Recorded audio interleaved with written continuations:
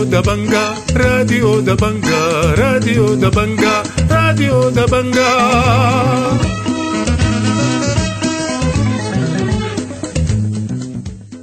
أهلا ومرحبا بكم مستمعي راديو دبنقا الأعزاء في برنامجنا ليوم الأربعاء 14 من شهر 12 سنة 2022. بيشتمل برنامجنا على نشرة الأخبار وبرامج أخرى متنوعة، ولكن في البداية بنقدم لكم نشرة الأخبار ودي عناوينها.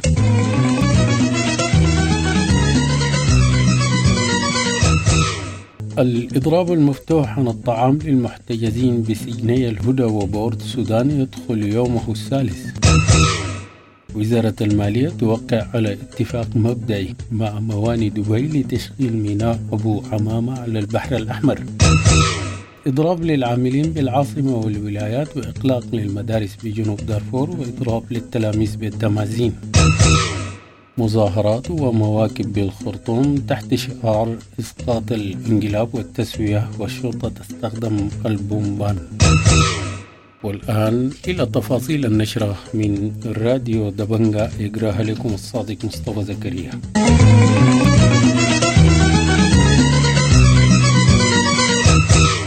لا يزال المحتجزون بسجن الهدى أم درمان وبورد السودان في إضراب مفتوح عن الطعام لليوم الثالث على التوالي. واستخدم محتجزو ولاية غرب دارفور بسجني الهدى بأم درمان وبورد السودان الإضراب عن الطعام باعتباره وسيلة وحيدة متبقية في ظل الصمت الداخلي والخارجي للفت نظر الرأي العام الداخلي والخارجي ومؤسسات حقوق الإنسان بعد أن باتت حياتهم في خطر. وقالت هيئة محامي دارفور في بيان يوم الثلاثاء أن هناك نحو 21 محتجزا لا يزالون في احتجاز غير مشروع لمدة 2 بالسجون، فيما لا يزال 186 محتجزا لمدة 5 أشهر بسجني الهدى بأم درمان وبورد السودان. وأشارت الهيئة في بيانها إلى أن من بين المحتجزين عدد من الأطفال والمرضى والعجزة. وبحسب بيان الهيئة فقد دخل أحد المحتجزين المضربين عن الطعام بسجن الهدى في حالة حرجة كادت أن تؤدي بحياته. وقع وزير المالية دكتور جبريل إبراهيم يوم الثلاثاء اتفاقية مبدئية بين حكومة جمهورية السودان وائتلاف مجموعة مواني أبو ظبي للاستثمار لتطوير وإدارة وتشغيل ميناء أبو عمامة على البحر الأحمر والمنطقة الاقتصادية في السودان بتكلفة تصل إلى 6 مليار دولار. ووصف المحلل الاقتصادي والمصرفي حافظ إسماعيل في مقابلة مع راديو دبنقا أن مثل هذه الاتفاقيات في العادة تتعرض للبحث والنقد وتمر بكل مراحل التدقيق في كل بند من أجل ضمان مصلحة السودان، كما أنها يجب أن تجاس من قبل مجلس الوزراء ومن قبل المؤسسة التشريعية أو الجسم الذي يقوم مقامها. وأضاف لراديو دبنقا في هذا الخصوص أنه يعني ده من الخطأ الكبير. وبعدين ليه الاستعجال؟ ليه يعني استعجال؟ أنت في مرحلة في اتفاق وفي تفاوضات مع في الحكومة ذاتها مش مؤقتة، دي حكومة أصلا يعني معلقة ب يعني ملصقة التلصيق يعني ممكن في أي وقت تقع يعني. فأنت ما ممكن في مرحلة دي يتم توقيع اتفاق. أنا أفتكر أنه ده من الخطأ الكبير جدا، وأنا أفتكر أنه ده مفروض يتراجع يعني. وهو ذاته هل يعني اتفاق هل هو حل محل المجلس التشريعي ومجلس الوزراء شخص واحد في وزارة المالية؟ ده سؤال يعني. من جانبه قال المحامي التجاني حسن أن وزارة المالية ليست من حقها ولا من حق أي جهة حكومية أن تعقد اتفاقية إنشاء ميناء جديد إلا بواسطة برلمان منتخب في دولة مكتملة المؤسسات. وأكد التجاني أن مثل هذه الاتفاقيات الخطيرة والكبيرة لا تبرم إلا بواسطة برلمان منتخب. وأوضح أن وزارة المالية لا تملك إلا تقديم اقتراح لمجلس الوزراء الذي بدوره يحيل الاقتراح بعد إجازته إلى الهيئة التشريعية التي تقوم بمناقشته وإجازته بقانون. وأضاف المحامي التجاني حسن لراديو دبنقا في هذا الخصوص وزارة المالية لا تملك إلا أن تقدم الاقتراح لمجلس الوزراء، وإذا تمت إجازته في مجلس الوزراء أن يحال للمجلس التشريعي أو البرلمان وأن تتم مناقشته هناك في الهيئة التشريعية وتتم إجازته وأن يصدر بقانون لذلك أن يتم التنفيذ. ولكن هذه الاتفاقات أعتقد أنه فيه تجاوز كبير جدا. شهدت ولاية الخرطوم يوم الثلاثاء مظاهرات ومواكب سيرتها تنسيقيات لجان المقاومة بالخرطوم نحو القصر الجمهوري تحت شعار إسقاط الانقلاب والتسوية، ووجهت المواكب بالقمع والغاز المسيل للدموع من قبل القوات الأمنية عند نقطة التجمع بباشدار والخرشي بالخرطوم، وحتف المتظاهرون بإسقاط الانقلاب كما رددوا هتافات أخرى تندد وترفض التسوية الجارية.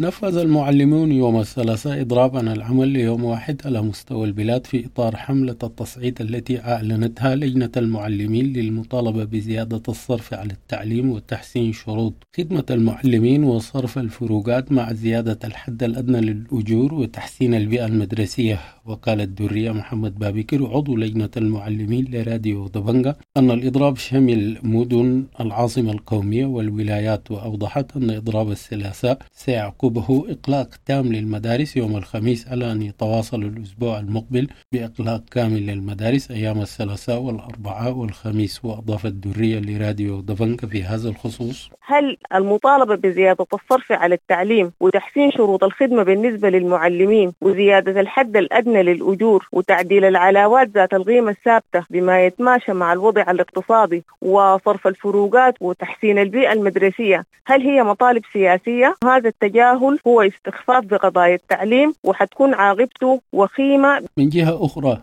قال مكتب منظمة الأمم المتحدة للطفولة في السودان يونيسيف إنه يشعر بالقلق البالغ عزاء اضطراب التعليم الذي طال أمده، وخاصة الإغلاق الوشيك لجميع المدارس في السودان. ودعت المنظمة في تغريدة على تويتر جميع أصحاب المصلحة المشاركين في المفاوضات بشأن رواتب المعلمين في مجال التعليم الاهتمام بمنح الأسبقية لمصالح الأطفال. وأكدت المنظمة أن إيجاد حلول متبادلة لإبقاء المدارس مفتوحة أمرا حيويا لإنهاء أزمة التعليم ومنع فقدان جيل من الأطفال السودانيين من حقهم في التعليم. تظاهر طلاب مدارس جنوب الدمازين وشمالها يوم الثلاثاء احتجاجا على زيادة الرسوم الدراسية، وبحسب طلاب فإن الزيادات وصلت إلى 10,000 جنيه بدلا من 5,000 في العام السابق. وقالت وزيرة التربية والتعليم إشراق أحمد جبريل أن الوزارة ليس لها يد في تحديد تلك الرسوم، وليس لديها نسبة في تلك الرسوم التي تفرضها إدارات المدارس لتسيير الآباء الإدارية بالتشاور مع المجالس التربوية. وأكدت أن الوزارة وجهت كل إدارات المدارس بعدم طرد أي تلميذ بسبب عدم دفع الرسوم أو ارتداء الزي المدرسي. وفي مدينة نيالا علقت وزارة التربية والتعليم بولاية جنوب دارفور يوم الثلاثاء الدراسة بجميع المراحل التعليمية بالولاية إلى أجل غير مسمى. وقالت الوزارة أنه تقرر تعليق الدراسة بكل المراحل الثانوي الابتدائي المتوسط وقبل المدرسي بشقيها الحكومي والخاص اعتبارا من يوم الثلاثاء وإلى أجل غير مسمى، وذلك حفاظا على سلامة المعلمين والطلاب والتلاميذ والأطفال وممتلكات المواطنين، خاصة بعد ظهور حالات من التفلتات والاعتداءات التي طالت المؤسسات التعليمية في ولاية جنوب دارفور.